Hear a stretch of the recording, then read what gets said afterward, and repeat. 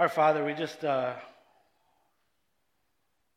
come together this morning to lift up the name of Jesus and to see Jesus made known amongst us, to proclaim Christ to one another. And Father, I pray that your Holy Spirit would open the eyes of our hearts so that we would see just how great a love that you've shown to us through your Son, how deep and wide that love is for us, that we would begin to comprehend just a little bit of how great your love is for us. Lord, I pray that this morning you would clarify, that your Holy Spirit would move in us to clarify who Jesus is, that you clarify who we are before him, that you would help to clarify what he's called us to into relationship and brotherhood with him and sonship and daughtership to you, our Father. Lord, I pray that as I preach this morning, that you would say what you would have said, that you would have each ear hear what you would have it hear, that each heart would be cut open so that Jesus would be made known. We love you and we praise you. In Jesus' name, amen. So what happens when the Holy Spirit comes? What happens when the Holy Spirit comes? We've been in this series called Pentecost. It's the first couple chapters of Acts, and today we're going to wrap up the second chapter of Acts and wrap up the series called Pentecost.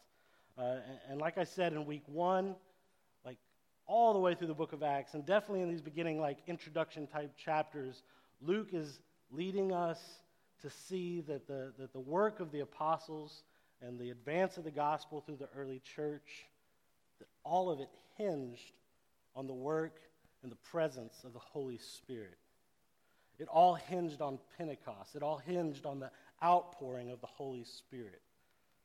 And these are a couple of chapters that many turn to when they kind of wonder that question, what happens when the Holy Spirit comes? Because it's Pentecost. Holy Spirit is poured out. We all know this passage. Like, this is where the Holy Spirit comes, right? And so we turn to these chapters to see what happens when the Holy Spirit comes. And I think one of the most familiar parts of the whole two chapters is in part of what we're dealing with this morning, and it's Acts chapter 2, verses 42 through 47. So we turn to these chapters to see what happens when the Holy Spirit comes, and then we go to the most familiar part, Acts chapter 2, 42 through 47, and it says this, if you want to follow along with me. It says, "And they devoted themselves to the apostles' teaching and the fellowship, to the breaking of the bread and the prayers. And awe came upon every soul, and many wonders and signs were being done through the apostles. And all who believed were together and had all things in common. And they were selling their possessions and belongings and distributing the proceeds to all as any had need. And day by day, attending the temple together and breaking bread in their homes, they received their food with glad and generous hearts, praising God and having favor with all the people. And the Lord added to their number day by day those who were being saved." Like I said, it's a familiar passage of Scripture. And if you've been in church for some time, you've probably heard this passage, read this passage, studied this passage at some point. And here's why. It's because that's a beautiful picture of what the church ought to look like, right? It's what every church wants to look like. It's what the church as a whole wants to look like. It's the vision, right? It's a community on mission that's leading people to Jesus, who's leading people to Jesus. It's growing in number daily, and they're just saturating their place with the gospel. But here's the deal. I think that too often we kind of jump to 2, 42 through 47, this passage we just read, without the good news of chapter 2, verse 14 through 41. We start reading without that good news that comes before this, and we kind of get into just this little chunk at the end, and then we start looking for the formula, because we came here wondering what happens when the Holy Spirit comes. And we want the Holy Spirit to come because people are added to our number day by day, and exciting things start happening, right? But then we start looking at it kind of like a formula. So there's teaching. I'll do some teaching. We'll do some fellowship, plus prayer, plus selling and sharing our possessions, plus attending the temple together. We'll just say church. And then plus being thankful. We need to do those things, And then the Holy Spirit comes and starts doing really cool things like signs and wonders in our presence, and he starts growing the church. And we might actually grow by like 2,000 in one day if we could just nail all 6 of those things at one time, right? It kind of becomes a little formulaic. Obviously, it's not intentional, but our thinking goes there. And when we start thinking of like that, it's even more than a formula. It kind of seems like an incantation. Like we're going to incant the Holy Spirit to come. And that's weird. But if we do the right things, if we make the right potion, then the Holy Spirit will come. And that's weird. That's not right. We know that's not right, but we're not thinking of it quite that blatantly. Here's the deal, though. I'm guilty of this personally, right? I feel like if I could just make sure that I read my Bible from cover to cover in a year, and then I pray every day, and maybe do my discussion questions or attend my missional community or do the things that I'm supposed to do, then the Holy Spirit will fill me, right? And then I can defeat sin and all those kinds of things, and maybe I can be a great witness. I'm also guilty of this in my ministry, right? In the work of the ministry. I want the Holy Spirit to come. I want the exciting things to happen, and so there's a tendency to start putting a formula to it. But we have to see that the Holy Spirit does not prescribe work here. It's a description, right? He doesn't prescribe the work. The Holy Spirit does the work. This is the Holy Spirit this is the work that the Holy Spirit did. And the Holy Spirit, and the work that the Holy Spirit does is that he fills us with his presence and power, and then he makes Christ known through us. And he makes the reign of Christ over our hearts and over the hearts of others a reality. And the Holy Spirit advances the kingdom. And he does that using us, but it's the Holy Spirit's work, right? So looking to see how to get the Holy Spirit to come or how to get the Holy Spirit to act, it's just the wrong pursuit. It's the wrong question. And I think, as we'll see, it's even the wrong question to ask what happens when the Holy Spirit comes. It's just the wrong question. But let's take a look and see what does happen when the Holy Spirit filled these first Christians. And we're just going to go back because we need to see the good news of chapter 2, verses 14 through 41 before we get to this last little bit. So if you will, read with me. It's a little bit of a long passage. It's an entire sermon, so this is a sermon on a sermon, so we have to read the whole sermon. That's just the deal. If you look at it with me, chapter 2 of Acts, verse 14 through 41. You'll remember that they were accused of being drunk because of all of the things that were happening as the Holy Spirit came upon them, and that's where we pick up in verse 14. It says, "But Peter, standing with the 11, lifted up his voice and addressed them, 'Men of Judea, and all who dwell in Jerusalem, let this be known to you, and give ear to my words. For these people are not drunk, as you suppose, since it is only the 3rd hour of the day. But this is what was uttered through the prophet Joel. And in the last days it shall be, God declares, that I will pour out my Spirit on all flesh. And your sons and your daughters shall prophesy, and your young men shall see visions, and your old men shall dream dreams. Even on my male servants and my female servants, in those days I will pour out my Spirit, and they shall prophesy. And I will show wonders in the heavens above and signs on the earth below, blood and fire and vapor of smoke.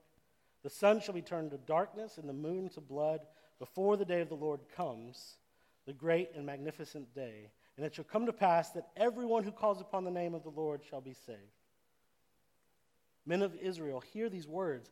Jesus of Nazareth, a man attested to you by God with mighty works and wonders and signs that God did through him in your midst, as you yourselves know, this Jesus, delivered up according to the definite plan and foreknowledge of God, you crucified and killed by the hands of lawless men. God raised him up, loosing the pains of death, because it was not possible for him to be held by death. For David says concerning him, I saw the Lord always before me, for he sat at my right hand that I may not be shaken. Therefore my heart was glad, and my tongue rejoiced. My flesh also will dwell in hope. For you will not abandon my soul in Hades, and let your Holy One see corruption. You have made known to me the path of life. You will make me full of gladness with your presence. Brothers, I may say to you with confidence about the patriarch David that he both died and was buried, and his tomb is with us to this day. Being therefore a prophet, and knowing that God had sworn with an oath to him that he would set one of his descendants on the throne, he foresaw and spoke about the resurrection of Christ, that he was not abandoned to Hades, nor did his flesh see corruption. This Jesus God raised up, and of that we are all witnesses.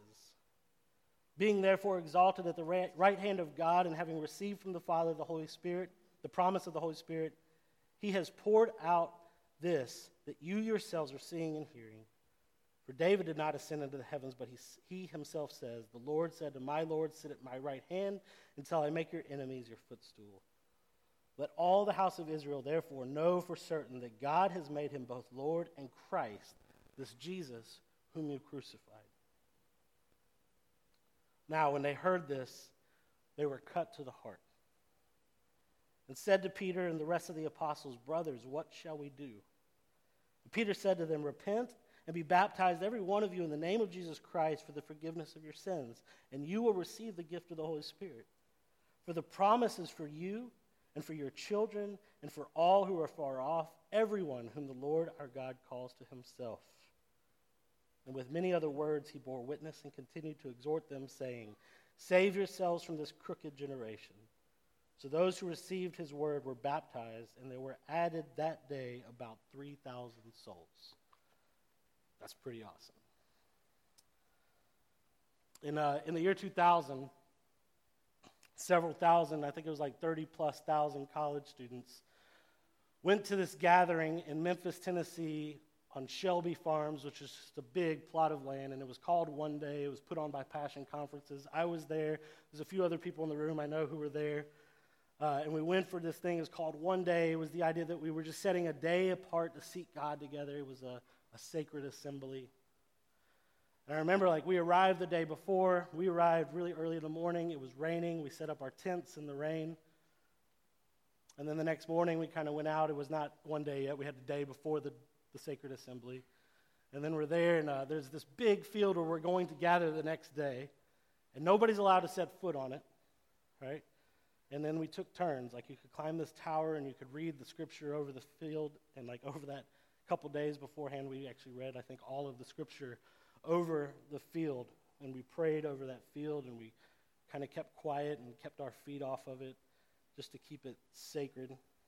And then we gathered that night, and we worshiped. There was different worship leaders all over the place, all over the different places in the property, and we worshiped. It was really cool. Didn't sleep at all because it was very uncomfortable and nasty. And then the next morning we got up and we went out, and we just went 30,000 people silently onto this field. It was pretty crazy. And then, the worship was amazing. We had John Piper speak, Beth Moore speak, Lou Giglio speak, Vodi Bakum spoke to us, to this generation of college students. John Piper gave one of his most famous sermons ever, I think, about don't waste your life. And so he sent a bunch of college students out with the call that we would not waste our life, that we would seek first to know and follow hard after God and to make him known to the ends of the earth, even in the hard places. And we were jacked. We were pumped. We spent it was amazing. It was an amazing time with each other and with God, and we were pumped. And then the last morning, we got up and we had a commissioning service, and Lou Giglio gave this commission to a bunch of college students who were just filled up with Christ. And I don't remember everything he said, but I remember the gist of it was basically that I want you to go back to wherever you came from, to whatever college campus you came from, to whatever city you're from. I want you to go back, and I want people to think you're drunk, right? When you're in college, that's kind of normal, but instead, when somebody accuses you of being drunk, I want you to have to say, no. I'm not drunk, and I apologize if I'm not myself. It's not me, though. I'm just filled up with Christ. I'm just filled up with the Spirit. He said, I want you to have to go back and apologize and say, I'm sorry if it's confusing the way I'm acting, because I'm different today than I was last week. But it's not that I'm not seeing clearly today. I'm not drunk. It's that I wasn't seeing clearly last week. and I'm seeing clearly now. It has changed everything. I'm not drunk. And if I am drunk, I'm drunk on the Spirit of God. I'll never forget, like, that was kind of the gist of what he said. I don't know, it stuck with me. And then this morning we're reading this, and it's the exact situation, right, that Peter and the disciples find themselves in. They're accused of being drunk by the crowds who are witnessing all that the Spirit is doing through them. And they are filled up, literally, with the Spirit, and they're totally jacked and excited about what God is doing.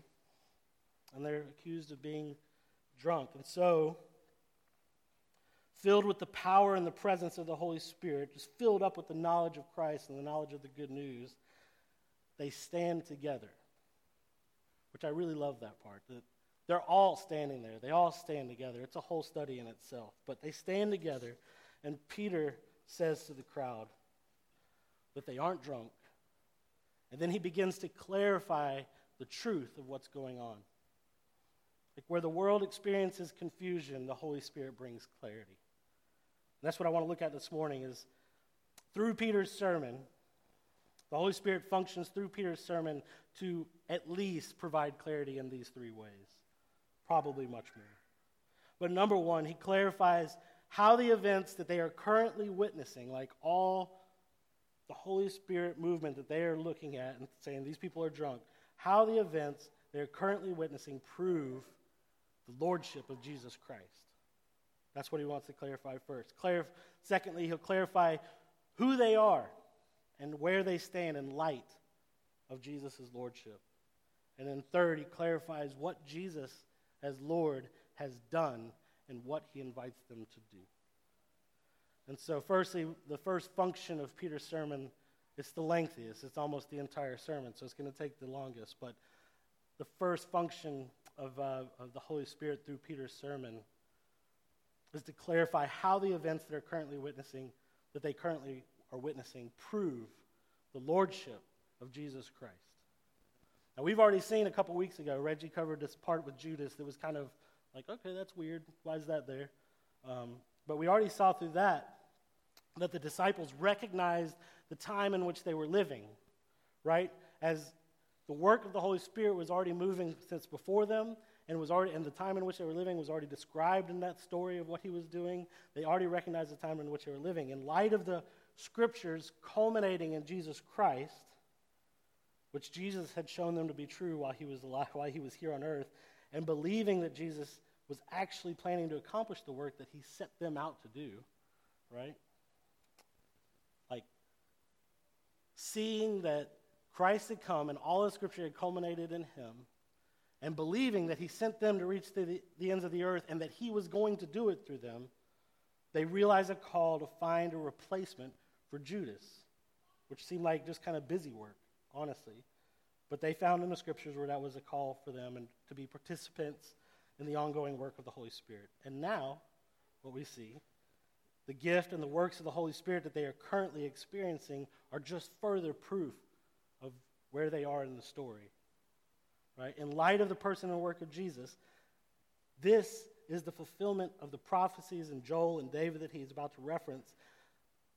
The crowd even certainly expected to see these prophecies fulfilled at some point.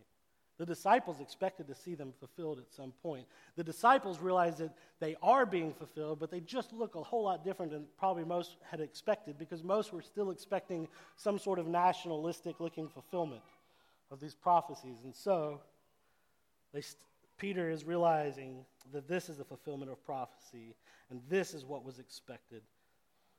So let's take a quick look back at Joel's prophecy that Peter quotes. The prophecy of Joel, this is in chapter 2 of Joel. It's a really tiny book. If you want to turn there, you can. We're going to look at like 2 verses, or really just one verse really quickly.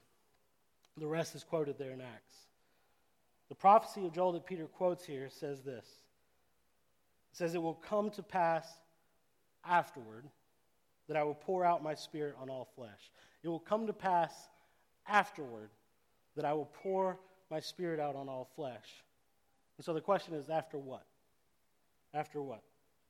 Well, in Joel's prophecy, in the verses just before that, the prophecy is a prophecy of restoration of his people, of the restoration of his people to himself, of God being with his people, right? And so in the verse just before that, in Joel 2, verse 27, it says this. This is before the afterward. He says, "You shall know that I am in the midst of Israel, and that I am the Lord your God, and there is none else. And my people shall never again be put to shame." That's it. You'll know that I'm in the midst of Israel. Does that sound familiar? You'll know that I'm in the midst of Israel. You'll know that I am with you. Like Emmanuel, God with us, Jesus. You'll know that I'm with you. You'll know that I'm in the midst of Israel. And then, in verse 28, there's a promise that afterward, God will pour out his Spirit on all flesh. Do you see it? Do you see what I'm getting at? Peter recognizes it, and Peter is preaching that what is happening right now in their midst, as sons and daughters of God are speaking languages that they do not know to proclaim the gospel, is a fulfillment of the promises found in Joel that the Holy Spirit would be poured out and that there would be Spirit-inspired speech and Spirit-inspired prophecy for both men and women and young and old and so on and so forth. But if that's true, if this prophecy is actually coming to fruition right now, if that's true, it only makes sense if Jesus is Lord. Because there's a sequence here, right? It only makes sense if Jesus is Lord, if he was who he said he was, if he wasn't just crazy, if he wasn't a heretic, if he was actually God who came in their midst to be with them, if he is Emmanuel, God with us. And this is Peter's claim. He goes on in verse 22, chapter 2, verse 22. "Jesus of Nazareth, a man attested to you by God with mighty works and wonders and signs that God did through him in your midst." Peter says Joel's prophecy has come to fruition. And then he goes on, I don't have time to cover all of it, but then he goes on to say that David's prophecies have come true as well. He says, "You killed Christ, you killed the Lord, but he was raised from the dead because death could not hold him, never could, never will be able to hold him, because he's God. And then he was ascended to the right hand of God, and we're all witnesses, like me and all these standing with me, and all these you just heard proclaiming Christ in different languages. We're all witnesses. We saw it happen. And he, Jesus, a descendant of David, is seated on a throne forever at the right hand of God, as promised in the past. And this, then, today, is the outpouring of the Holy Spirit, which is promised in Joel's prophecy. This is the outpouring of the Spirit, and it only makes sense if Jesus was Lord.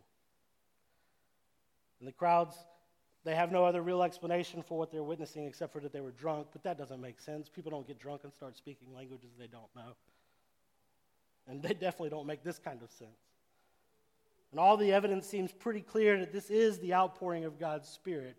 It's not what they expected. It's not what they were hoping for, but actually this looks, now that you mention it, this does look like that. Have you ever been like leaving the grocery store across town or leaving the mall or whatever and going home, like driving home, and then like as you go, you're just kind of like listening to some Britney Spears or whatever you like to listen to, and then kind of get off in a daze, maybe daydreaming, and the next thing you know, you're in your driveway. You're like, how did I get here? Like you just blanked out on the way home. And then you kind of, this is me, I mean, I've done this several times. And then you sit there for a minute, not with the Britney Spears, okay? But I've done this several times, and I just sit there for a minute, like you think of the implications, like, wait, if I'm home, I had to get on Bobby Jones, I had to go through like 6 major intersections, I had to, this and this and this. To get here, I had to go through all this traffic and all these dangerous spots, and I have no recollection of how I did that. What happened? Were there red lights that I ran? Was I speeding? Did I maybe get into a police chase and not even know it? And like a little bit of panic even sets in. about what maybe happened or what laws I broke or how close I came to death. Well, I believe that this might be that kind of moment for the crowd, but times 1,000, because it's about Jesus and God. I believe it might be that kind of moment for the crowd as Peter kind of wraps up his sermon. He says this in verse 36. Let all the house of Israel therefore know for certain that God has made him both Lord and Christ, this Jesus whom you crucified. This leads us to our second function of Peter's message. The second function of Peter's message is to clarify who these people are and where they stand in light of Jesus' lordship. Jesus is Lord because if the Holy Spirit is being poured out, Jesus is Lord. Then who are you in light of who Jesus is? And Acts 2:37 says, now when they heard this, they were cut to the heart. This is the moment in the driveway. If I'm here, I must have gone through all those intersections blindly. And I have no idea what happened. Except this is bigger, right? This is the implications are bigger. If the Holy Spirit has come, then I missed the Christ. And the implications are much bigger than me driving home and not knowing how I got there. If Jesus is Lord, then who does that make them? Murderers and enemies of God. If Jesus is Lord and they missed him and they got here, and the only way they could have got here is for that to be true, that Jesus is Lord, then that makes me an enemy of God. I missed it. This is why the gospel is said to be offensive, because it offends. It always indicts. It always cuts to the heart. Right? It's good news that Jesus is Lord and that he's come to restore the world into right relationship with God, into right relationship with each other, into right relationship with all things. But if he is Lord, then I can't be. If he's over all things, then I can't be over all things. And if my ways don't match up with his, then I'd have to be the one in the wrong. But if it causes some momentary identity confusion or some panic, we're not to worry because it doesn't cut to the heart just to watch you bleed. Right? The gospel doesn't cut you to punish you. It doesn't cut you to watch you bleed. It cuts you to do surgery. It cuts to bring clarity where there is blindness, to let truth and reality shine in on the fiction that you've been believing, that you've been living in. But it hurts. It hurts to admit that we are flawed, that we don't have it right, that we have it wrong, and that we got it wrong. That we mocked holy God on a cross, who came to love us perfectly. That we missed it.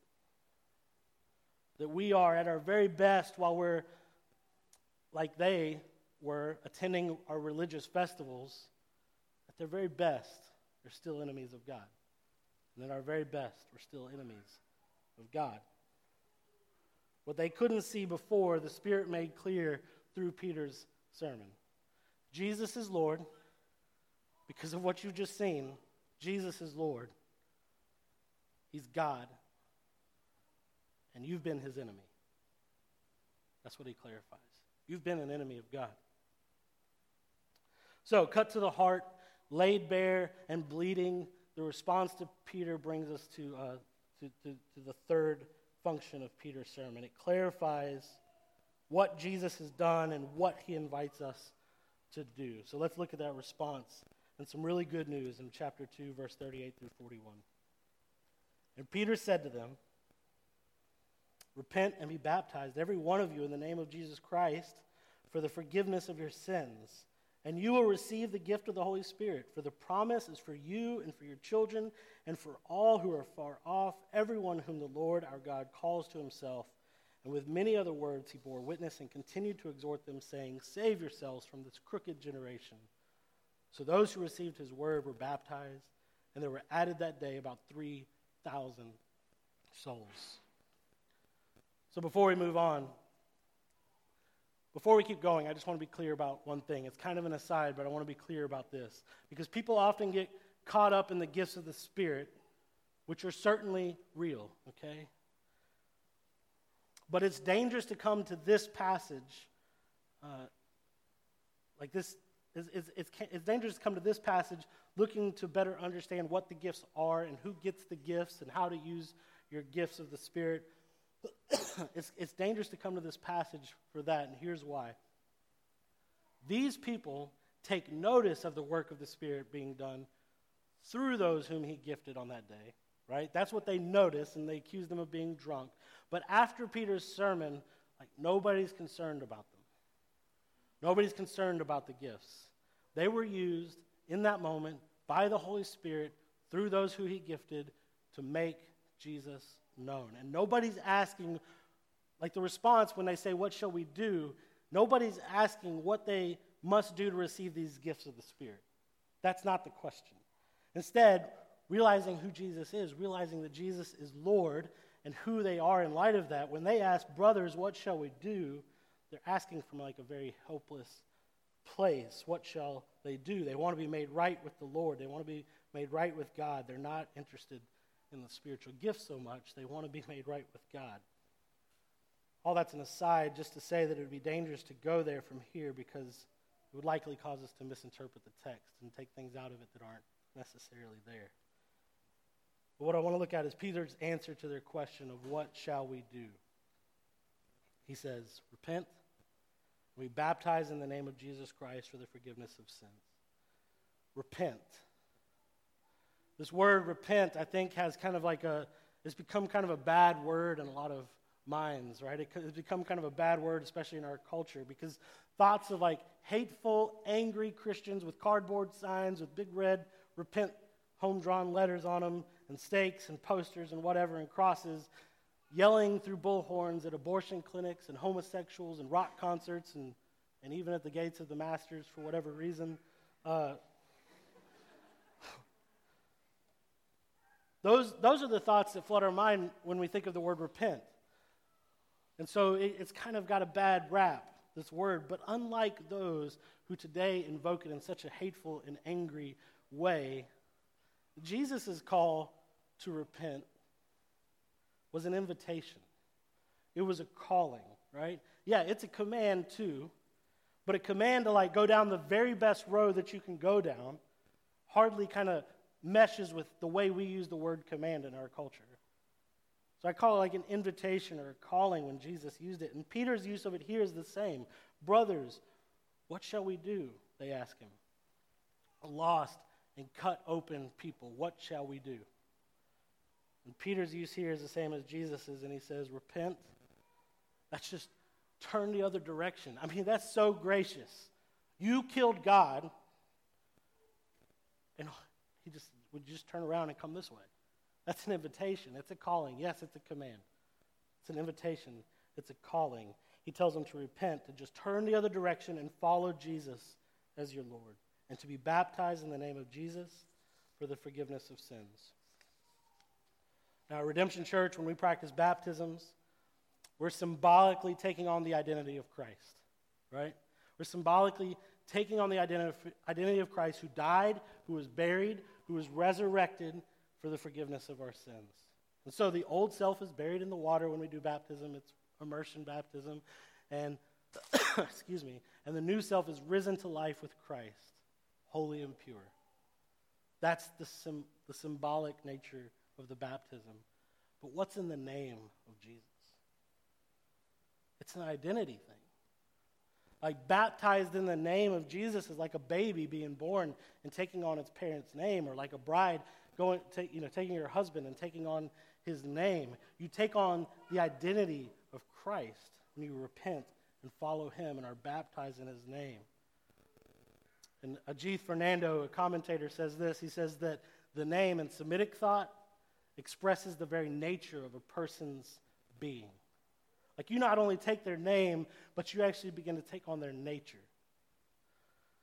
And even before the times of Christ, even before Christianity, some were making the correlation between the difficulty of saying God's name, Yahweh, which is there's no Yahweh. It's Yod, Hey, Vod, Hey, right? And I probably didn't say that right, but because it's hard to say, and they'd make the correlation between how difficult it is to say God's name and how difficult it is to see God. and how difficult it is to know God and how difficult it is to be like God and understand the nature of God. There was a correlation between the name of God and the nature of God. And there's good news here, right? Jesus Christ is the name of the Lord. And you can call him by name. And he's been seen. We're all witnesses. And he's knowable. And he's giving you his very nature, the nature of God. God has come. He is with us, and he will come again. And this is very good news. The God whose name you couldn't say and could hardly see, and whose nature was so other and so unreachable, you can now say his name clearly. He has been seen, and we can be called by his name. We can take on his nature. We can go by his identity. Because of Jesus Christ coming and being buried, or dying and being buried and rising again, we can take on the name of Christ. We can call on his name, and he is with us through the gift of the Holy Spirit. This is good news. And Peter's saying, this is good news. You can have the nature of Christ. You can be baptized in the nature of God. He's not out of reach. He's right here with us. Go tell everybody. This is for all the people. Peter says it. For the promise is for you and for your children and for all who are far off, everyone whom the Lord God calls to himself. That's male, female, old, young, rich, poor, Jew, Gentile, Republican, Democrat, Libertarian, black, white, Asian, and so on and so forth. It's good news for all people. This is for everybody. So like I said, Luke is leading us in his writing through Acts, and by showing us this sermon that Peter's preached here, he's leading us to see that the work of the apostles, the preaching of the apostles, the advance of the kingdom through the early church, all hinged on the outpouring of the Holy Spirit. It all hinged on Pentecost. And that the Holy Spirit was sent at Pentecost to indwell believers. And he did that in order to do the work of the Holy Spirit, which is to make Christ known, to make the reign of Jesus over our hearts and lives a reality, and to advance the kingdom of God. So what I hope that we can maybe see a little more clearly after looking at all that good news right there is that what's depicted in chapter 2, 42 through 47 is descriptive, not prescriptive. The Holy Spirit opened the eyes of many hearts to know Jesus that day, and they grew, right? He grew this very first gospel community on mission, this very first church. That day, he grew them from 120 to 3,000 people in one day. And it's exciting. That's awesome. And I'd really like to see that happen here. We wouldn't know what to do with people. But too often we start trying to do the things of 2:42 through 47 without the good news of 14 through 41 in hopes that we'll get the same result, but it's futile. We can't incant the Spirit, and we don't need to. He's already with us. He's already doing the work. We don't need to make him work. He's already doing the work, and we just need to lean into what he's definitely doing in and through us.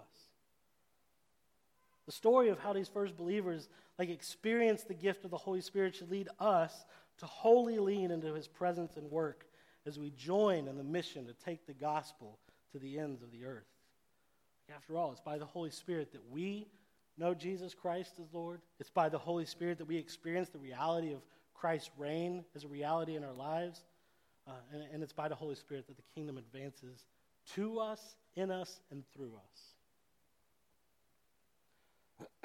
So my hope, because we continue through this book of Acts, we're going to continue to go. We'll just change the name of the series. That way, we all feel like it's fresh.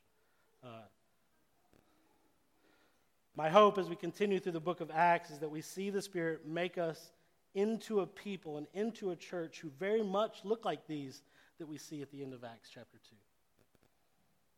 That we continue to increasingly submit to the empowering presence and lordship of Jesus Christ. that we'd be striving side by side for the faith of the gospel. That we'd be continuing in repentance, continuing to find new areas of life in which to follow Jesus and turn to Jesus.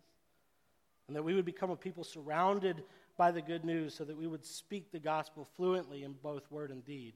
Like, that's one of the implications here, right? Is that Peter is so aware of what the Holy Spirit is doing and so aware of all the good news that is coming about. He's so aware that these prophecies are being fulfilled right there in front of him. And it is really, really good news. He's so aware of it that the gospel is just coming out in all kinds. To anybody and everybody, he can be fluent in the gospel. It just spills out of him. And so my hope is that we become more aware of the presence of the Holy Spirit. That we'd be a church that's just aware of the Holy Spirit at work among us and in us and through us. My hope is that as we faithfully step out together to tell others the good news, and if we do that, that's a leaning into the Holy Spirit. If we'd step out to tell people the good news. But my hope is that as we do that, that many would be cut to the heart and restored to Christ, including ourselves. We continue to be cut to the heart and be restored with the gospel. So we're praying together these prayers. You can see them in the bulletin. There's a bunch of prayers on the back. We're praying these prayers together, that doors would be open to the gospel here, that doors would be open to the gospel around the world, that some very specific prayers for us as a church. We're going together. We're doing some things like this hashtag Love Downtown thing, just ways we can bless downtown and be on mission to downtown. We can go together in that. We can go together with our missional communities and serve in a place and build rhythms with people that are in our community that need the good news. And we can take the gospel and proclaim it in word and deed wherever we live, wherever we work, wherever we play. We're leaning in together this year into the Holy Spirit. Okay? Can we lean in together into the work of the Holy Spirit? He's definitely at work. He's definitely doing the work. We don't have to do an incantation and get him to come and do something.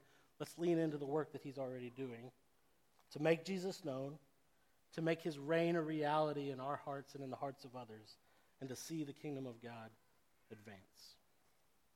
We're going to move into a time of response as we do each week.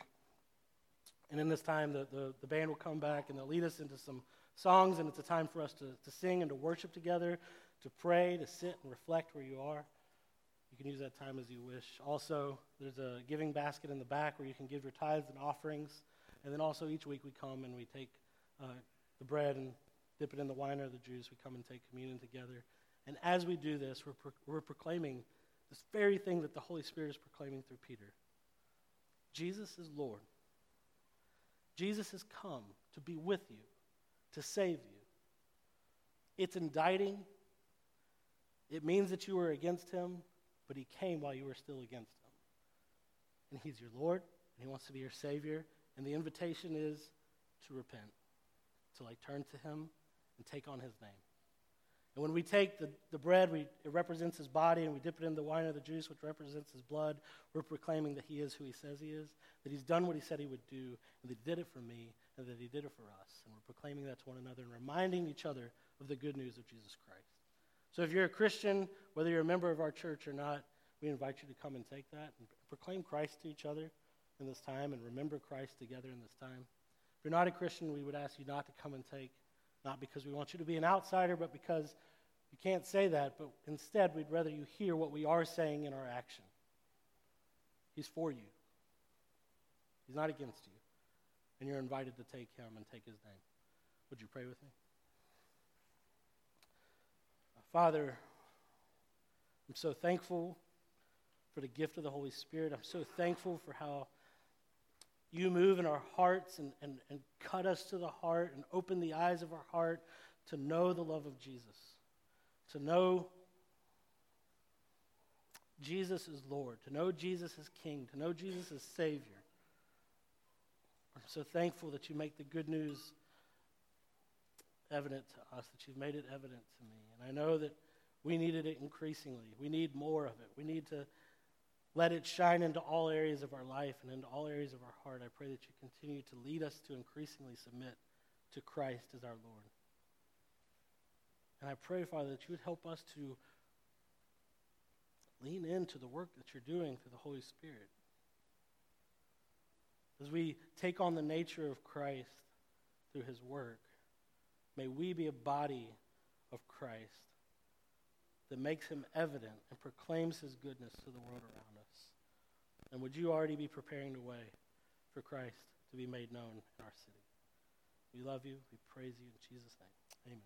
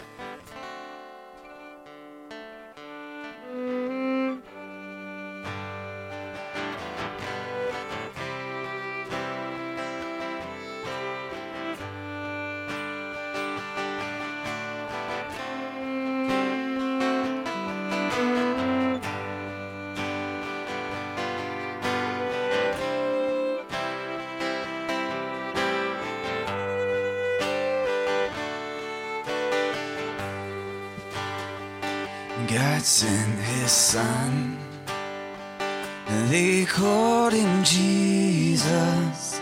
He came to love, heal and forgive. He lived and died to buy my pardon. An empty grave is there to prove my Savior lives. Because he lives, I can face tomorrow. Because he lives, and all fear is gone. Because I know he holds the future, and life is worth living just because he lives.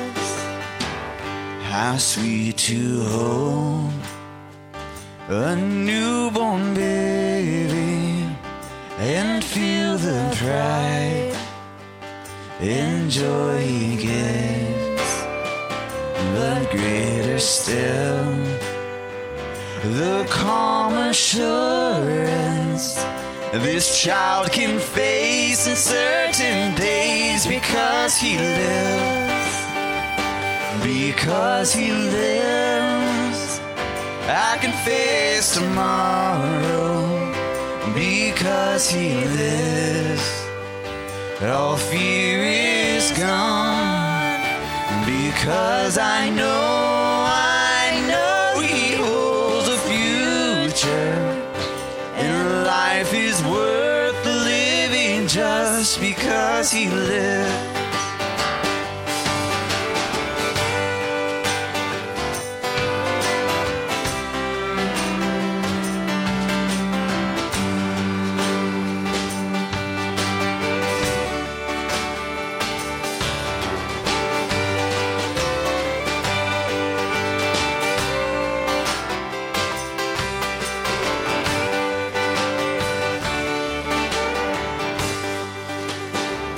And then one day, and I'll cross the river, and I'll fight life's fight, no war with pain.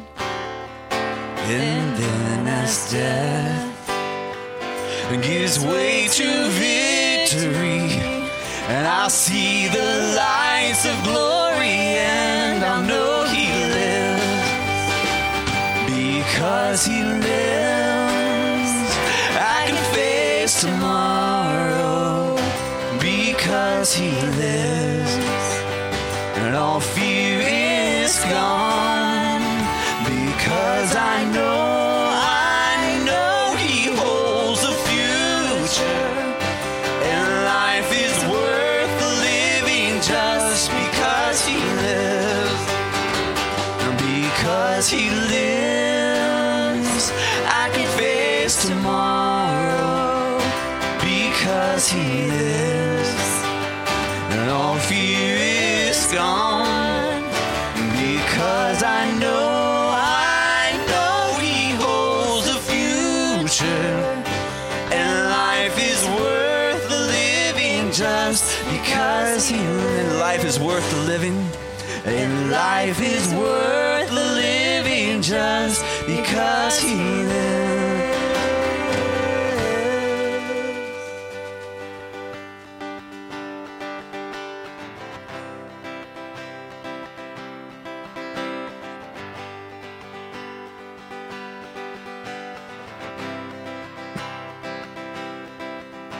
Oh, history shall bow before your throne.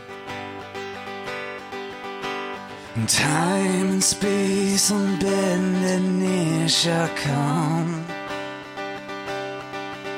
Though kingdoms pass away, your majesty remains. How great you are, how great must be your song.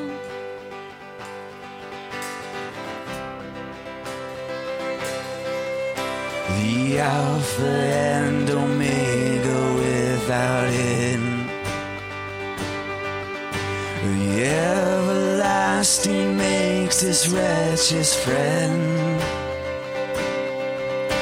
The angels stand in awe, this beggar heart responds. How great you are, how great must be your song.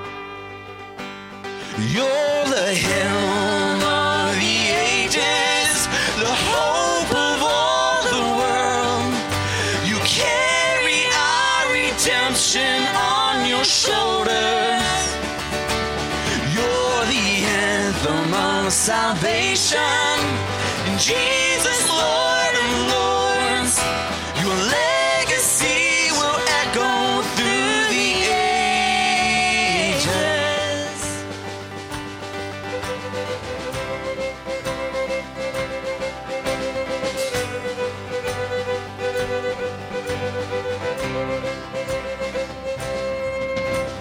For a countless choir in my lungs,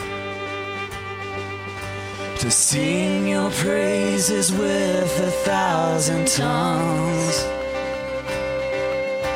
The purpose in my days is ever to proclaim how great you are, how great must be your song. You're the helm of the ages, the hope of all the world. You carried our redemption on your shoulders. You're the anthem of salvation, Jesus, Lord of Lords. Your legacy will echo through the ages.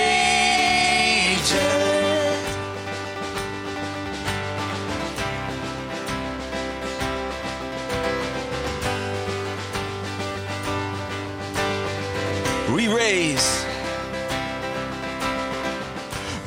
raise a never-ending song, the greatest song we've ever known, the song of angels, the hymn of ages. Holy is the Lord. Lift your voice. We praise the never-ending one. Oh, the greatest joy we've ever known. Oh, hail King Jesus.